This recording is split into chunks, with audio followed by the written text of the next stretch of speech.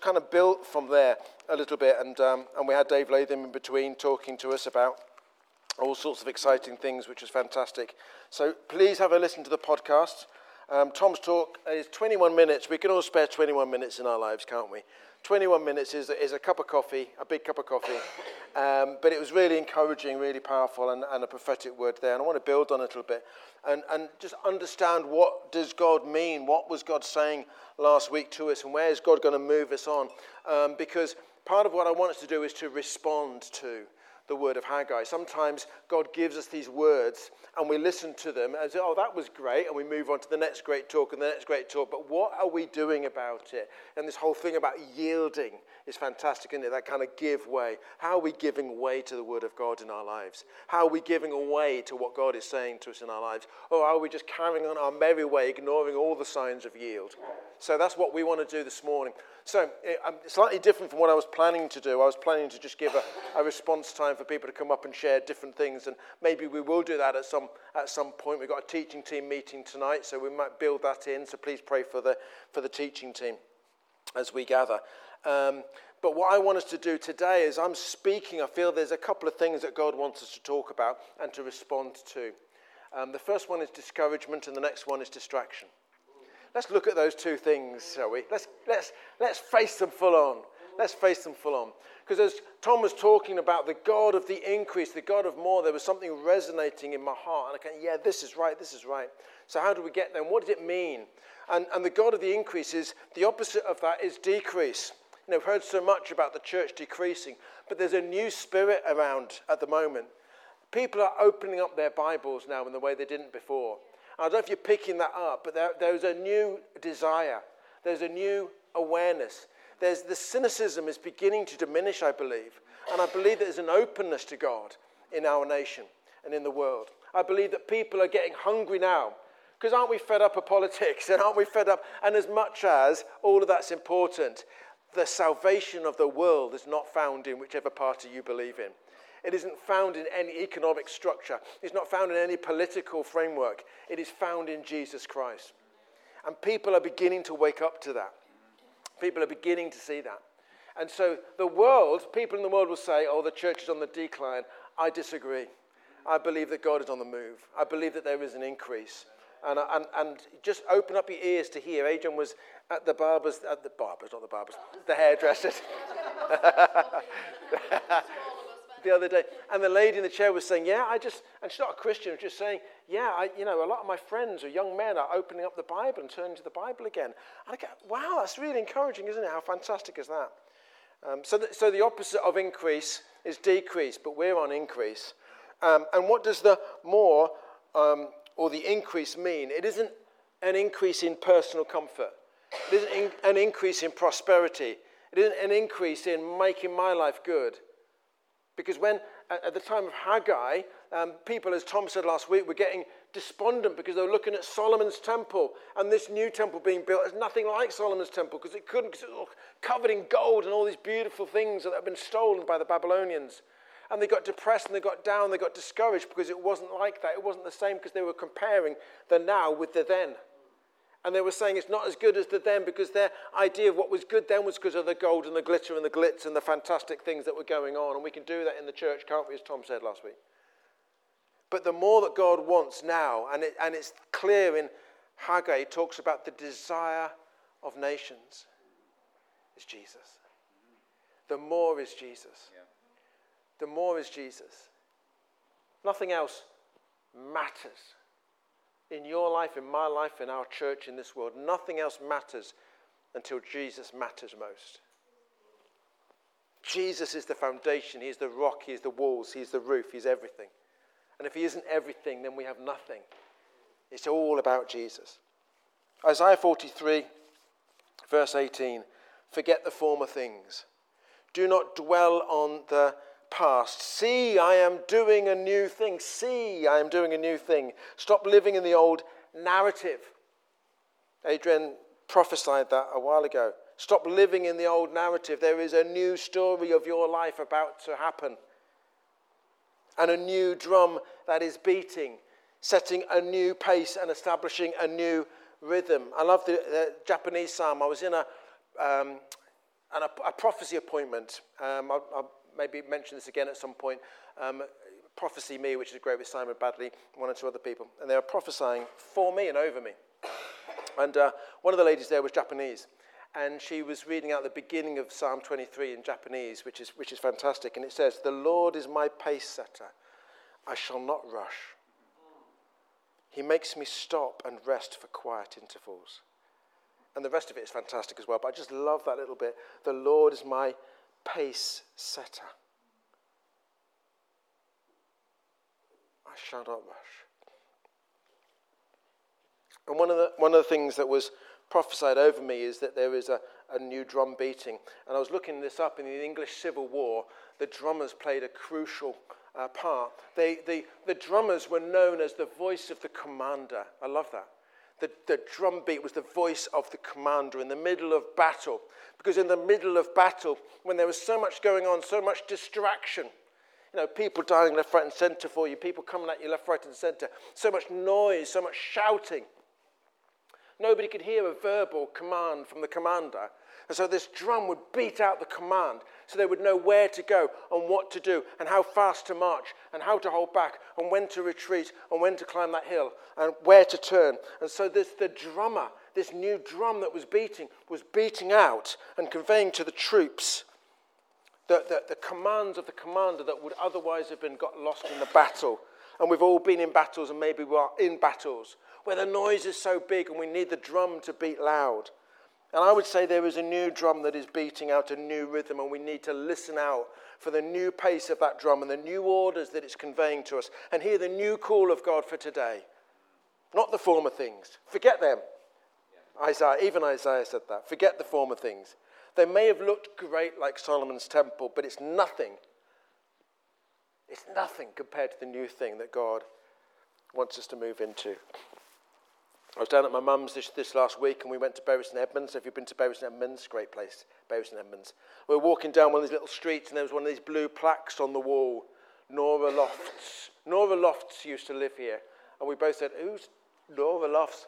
So we Googled it, and apparently she was a writer, quite a famous writer. And this blue plaque on the wall, she used to live here. She's dead now, but she used to live here.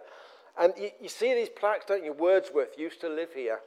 Or Charles Dickens used to live here. There was one in Bristol, I think it was Gustav Holst, used to live here. You go to Allerton in Liverpool, and that's Paul McCartney's, there's Paul McCartney's house, wasn't it, in Allerton. And it's a National Trust place, you can go and visit it now. And Paul McCartney used to live here. But they don't live there anymore. There's just a plaque to say they used to be there. And I don't want us as a church to be a plaque where God used to live. I don't want us to be a plaque where God used to be. If I go to Paul McCartney's house in Allerton, I can get all nostalgic about the musician, Paul McCartney, but I'm not going to hear any music because he doesn't live there anymore. He's in some big farm in East Sussex somewhere. And I'm kind of thinking about Paul McCartney's big farm in East Sussex, and is he still playing "I Believe in Yesterday"?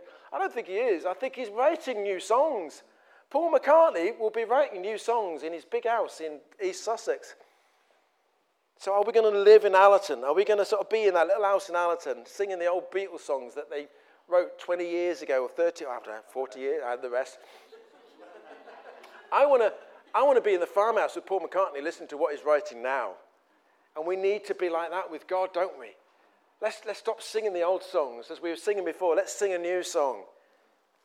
Let's get into the new music that God has got for us.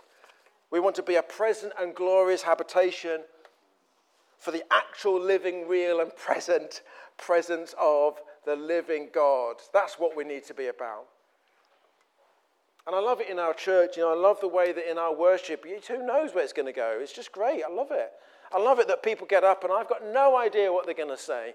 And they just share something. I think, wow, that's good. I love that. And God is just so great. He just speaks through each one of us. And I just say, it would be great, wouldn't it, one Sunday for every single person here to stand up and say something. And then we never get a preacher in because we just can't get there. And it's just so good to be just aware that God is saying something new all the time. He can say it through every single one of us. Let's not be where God used to be, but where he is now. Let's not live where God used to live, but live where he is living now. So as we move into a time of God preparing us for the new things, he's calling us to give careful thought to our ways. Haggai chapter 1. Give careful thought to our ways. And there's two things that I've mentioned that can get in the way of us stepping into the more of God. And what I want us to do is to reflect honestly as I mention these things. I want us to say, inwardly say, is that me, Lord? And I can guarantee it will be, because certainly both of them are for me. And, they're quite general things, but God is just saying, come on, let's seriously face on. Let's have the courage to face these. The two things that can get into the way of the more of God are discouragement and distraction. And I felt quite clearly God was just saying, look, these are two things that over time immemorial have got in the way of people moving on with me. So with discouragement, there's lots of ways in which we can get discouraged. Just as I'm pausing every now and again, I know I can talk quick, but it's a bit pausing every now and again. I think when I talk about discouragement, there may be things that come up in your heart.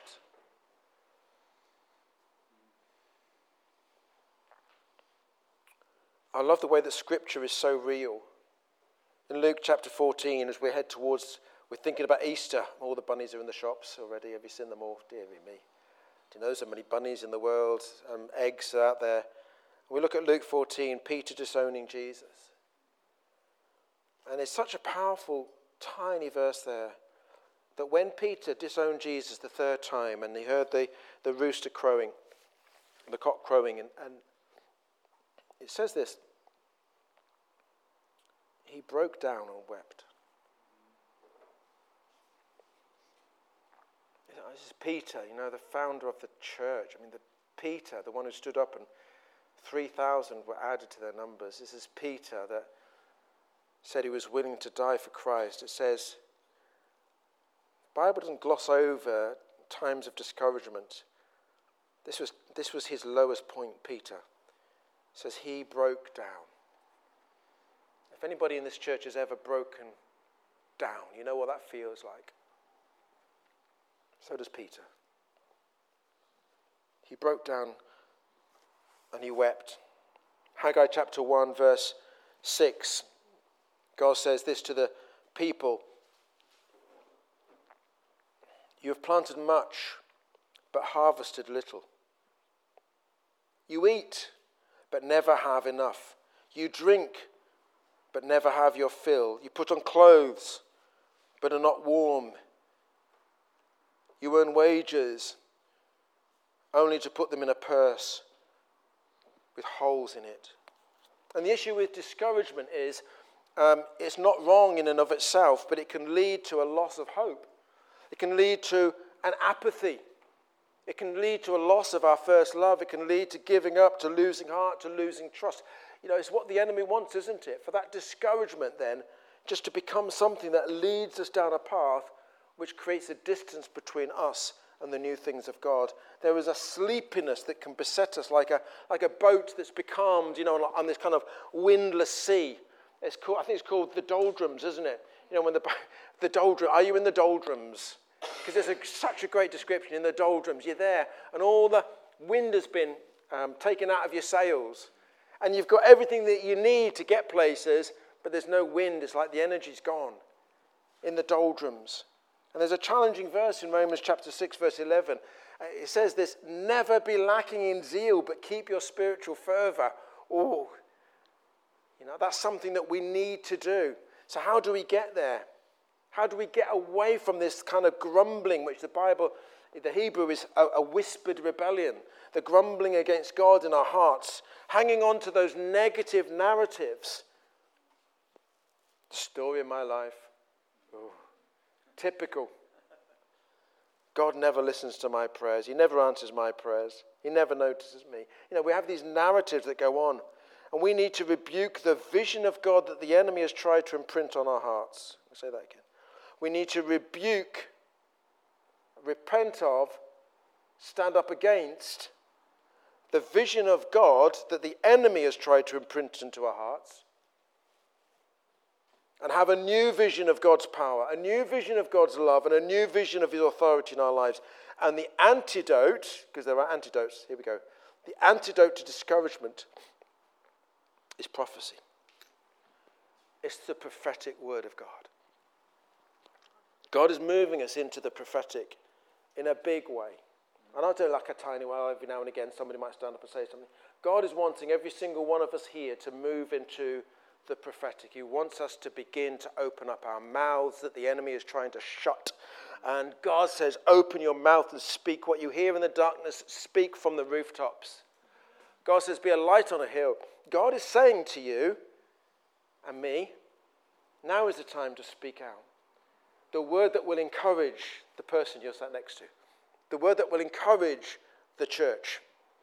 God is moving us into a new time of prophecy and the prophetic. And I know Dave Latham came the other week and said we're a prophetic community. But that shouldn't just stop here. Oh, that's great. Within these four walls, we're a prophetic community. We need to take it out there because the whole church needs to become a prophetic community and begin to speak into the situations in our world today. The antidote to discouragement is prophecy, because prophecy is the shofar. Remember the shofar? I should have brought it. Sue can play it. She's played it in our house. Sorry, Sue. I'll bring it next week. So the prophecy is the shofar that was blown, the ram's horn that was blown. It wakes us from our sleep.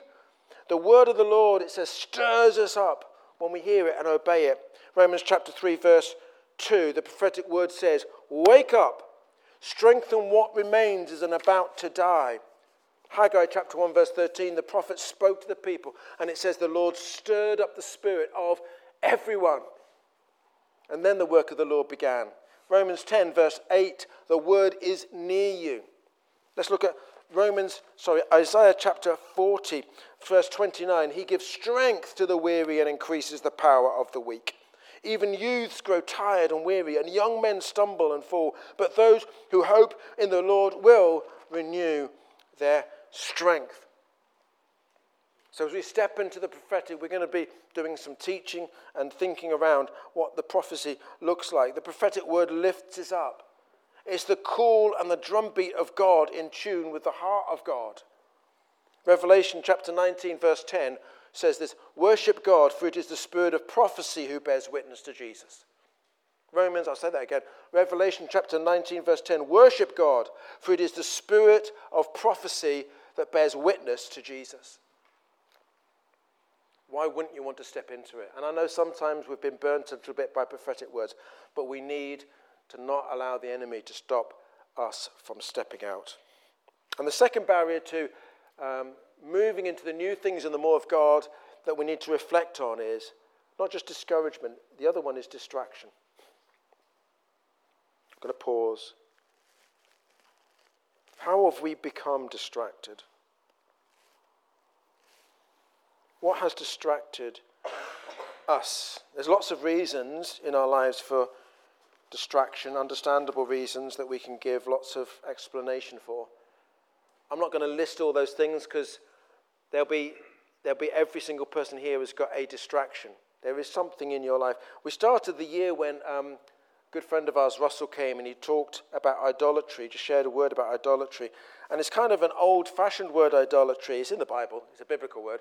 But we don't hear it very often. And idolatry is really another word for distraction. It's just another word for distraction.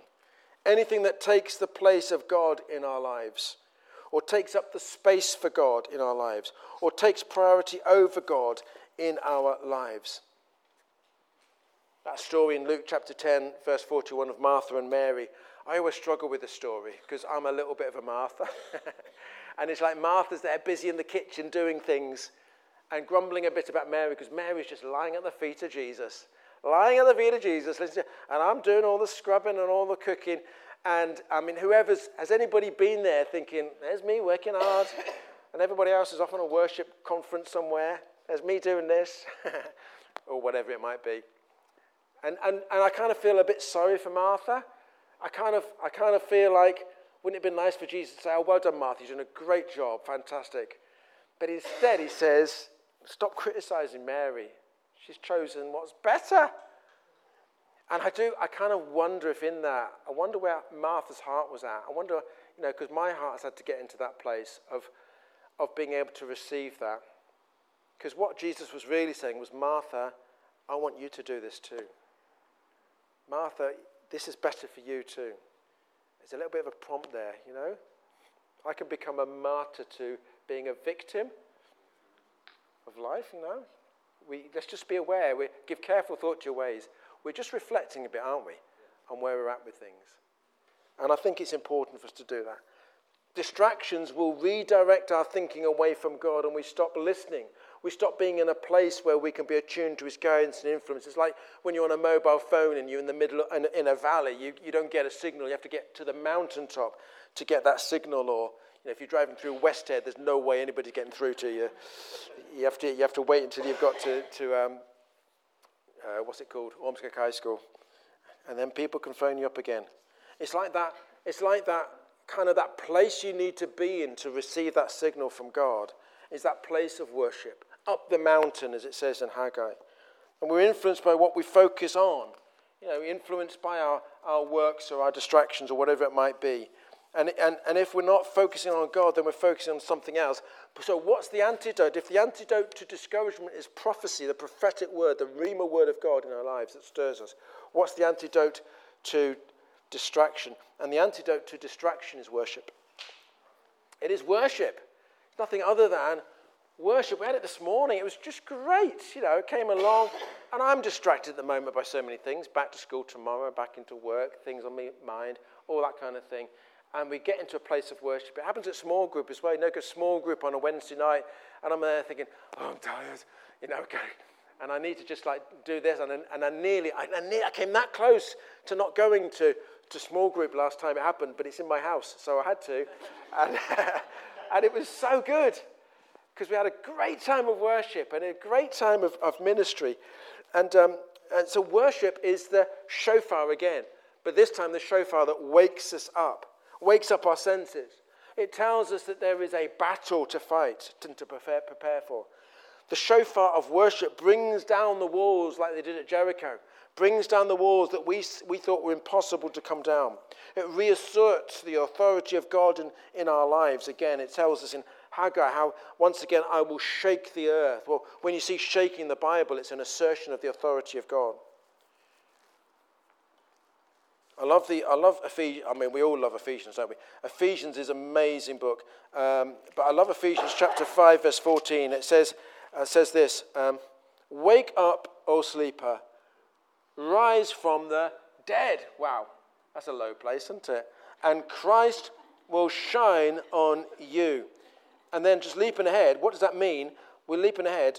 It says towards the end of verse 18, be filled with the Spirit, speaking to one another with psalms, hymns and songs from the Spirit. Sing and make music from your heart to the Lord, always giving thanks to God the Father for, I've circled this bit, everything, in the name of our Lord Jesus Christ. Worship is the antidote to distraction because it refocuses our hearts and our lives. I love the worship in OCF.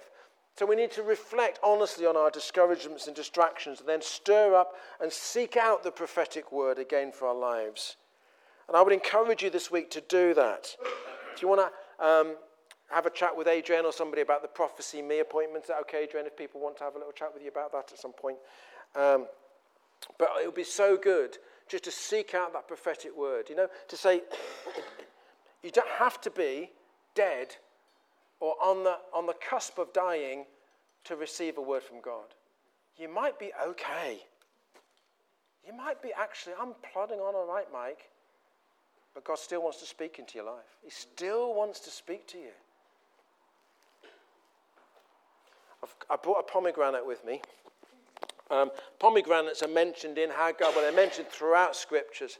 Pomegranates are fantastic. I've only just started getting into pomegranates, actually. I ordered a lovely salad the other day at a restaurant. Where was that? Where were you? That was nice. It had pomegranates in it. Oh, that was nice. So anyway, but you look at a pomegranate like that, and you kind of think, that doesn't look very appetizing. I'm not going to put my teeth into that one right now. If you discovered that on some island, you think, I'm not sure if that's okay to eat or not. Because a pomegranate on the outside looks tough. Like our lives sometimes can seem like, it seems a little bit tough, Lord God. It seems a little bit, the things you're asking of me, the things you're calling me to do, it seems a bit difficult, a bit tough. But in the Bible, the pomegranate is a symbol of fertility and of abundance and of increase. And I love the way that God uses pomegranates is in Numbers chapter 13, verse 23, when Joshua and Caleb and all the others went into the land to spy out the land and to see what it was like. And they came back, and they carried with them huge great bunches of grapes, and pomegranates were some of the things they brought back. And these pomegranates can be tough, but what we need to do is we need to break them open. And I did this in our kitchen this morning, and I forgot how much juice there is in a pomegranate. It went everywhere. But I love the way that within a pomegranate you've got apparently 613 seeds. I've not counted them all. It's on Google's told me that. 613 seeds. Apparently, for every law in the Old Testament, I don't know, some kind of Jewish thing. So, but anyway, all those seeds there. How abundant is that? You've got that one thing there, and then inside you've got these hundreds and hundreds of seeds. If that doesn't speak about abundance and fertility, I don't know what does. And God has already said that now is the time for planting seeds. We are in a seed planting season. We're in a season where God is sowing these seeds into soil that is preparing for him. God wants to do that in our lives. There is an abundance and a fruitfulness that God wants for us. But what I love about the pomegranate is this. I love the story of Joshua and Caleb because they came back carrying pomegranates. And Joshua and Caleb said, the land is flowing with milk and honey. We can go in and we can take it because there's an abundance there. And everybody else said, but there's giants and we can't. And everybody else said, there's giants and we can't. And God gives us a choice. He says, which camp do you want to be on? Because there were giants. Joshua and Caleb knew that. They saw the giants as well. But what they focused on were the pomegranates. They saw the pomegranates. They knew that there was something more. This promised land that God had, there was something new. There was something more. There was something fresh. And they trusted God that the giants would be defeated and everybody else didn't. And so everybody else didn't eat the pomegranates in the promised land. Everybody else didn't eat the grapes because they didn't go in. But those who trusted in the Lord their God, who saw the giants and said, my God can slay those giants because the pomegranates are there. There was an abundance and there was a fruitfulness. It's a prophetic declaration that despite the giants in the land, we can and we will taste the fruit of God's abundance. So we're going to pray.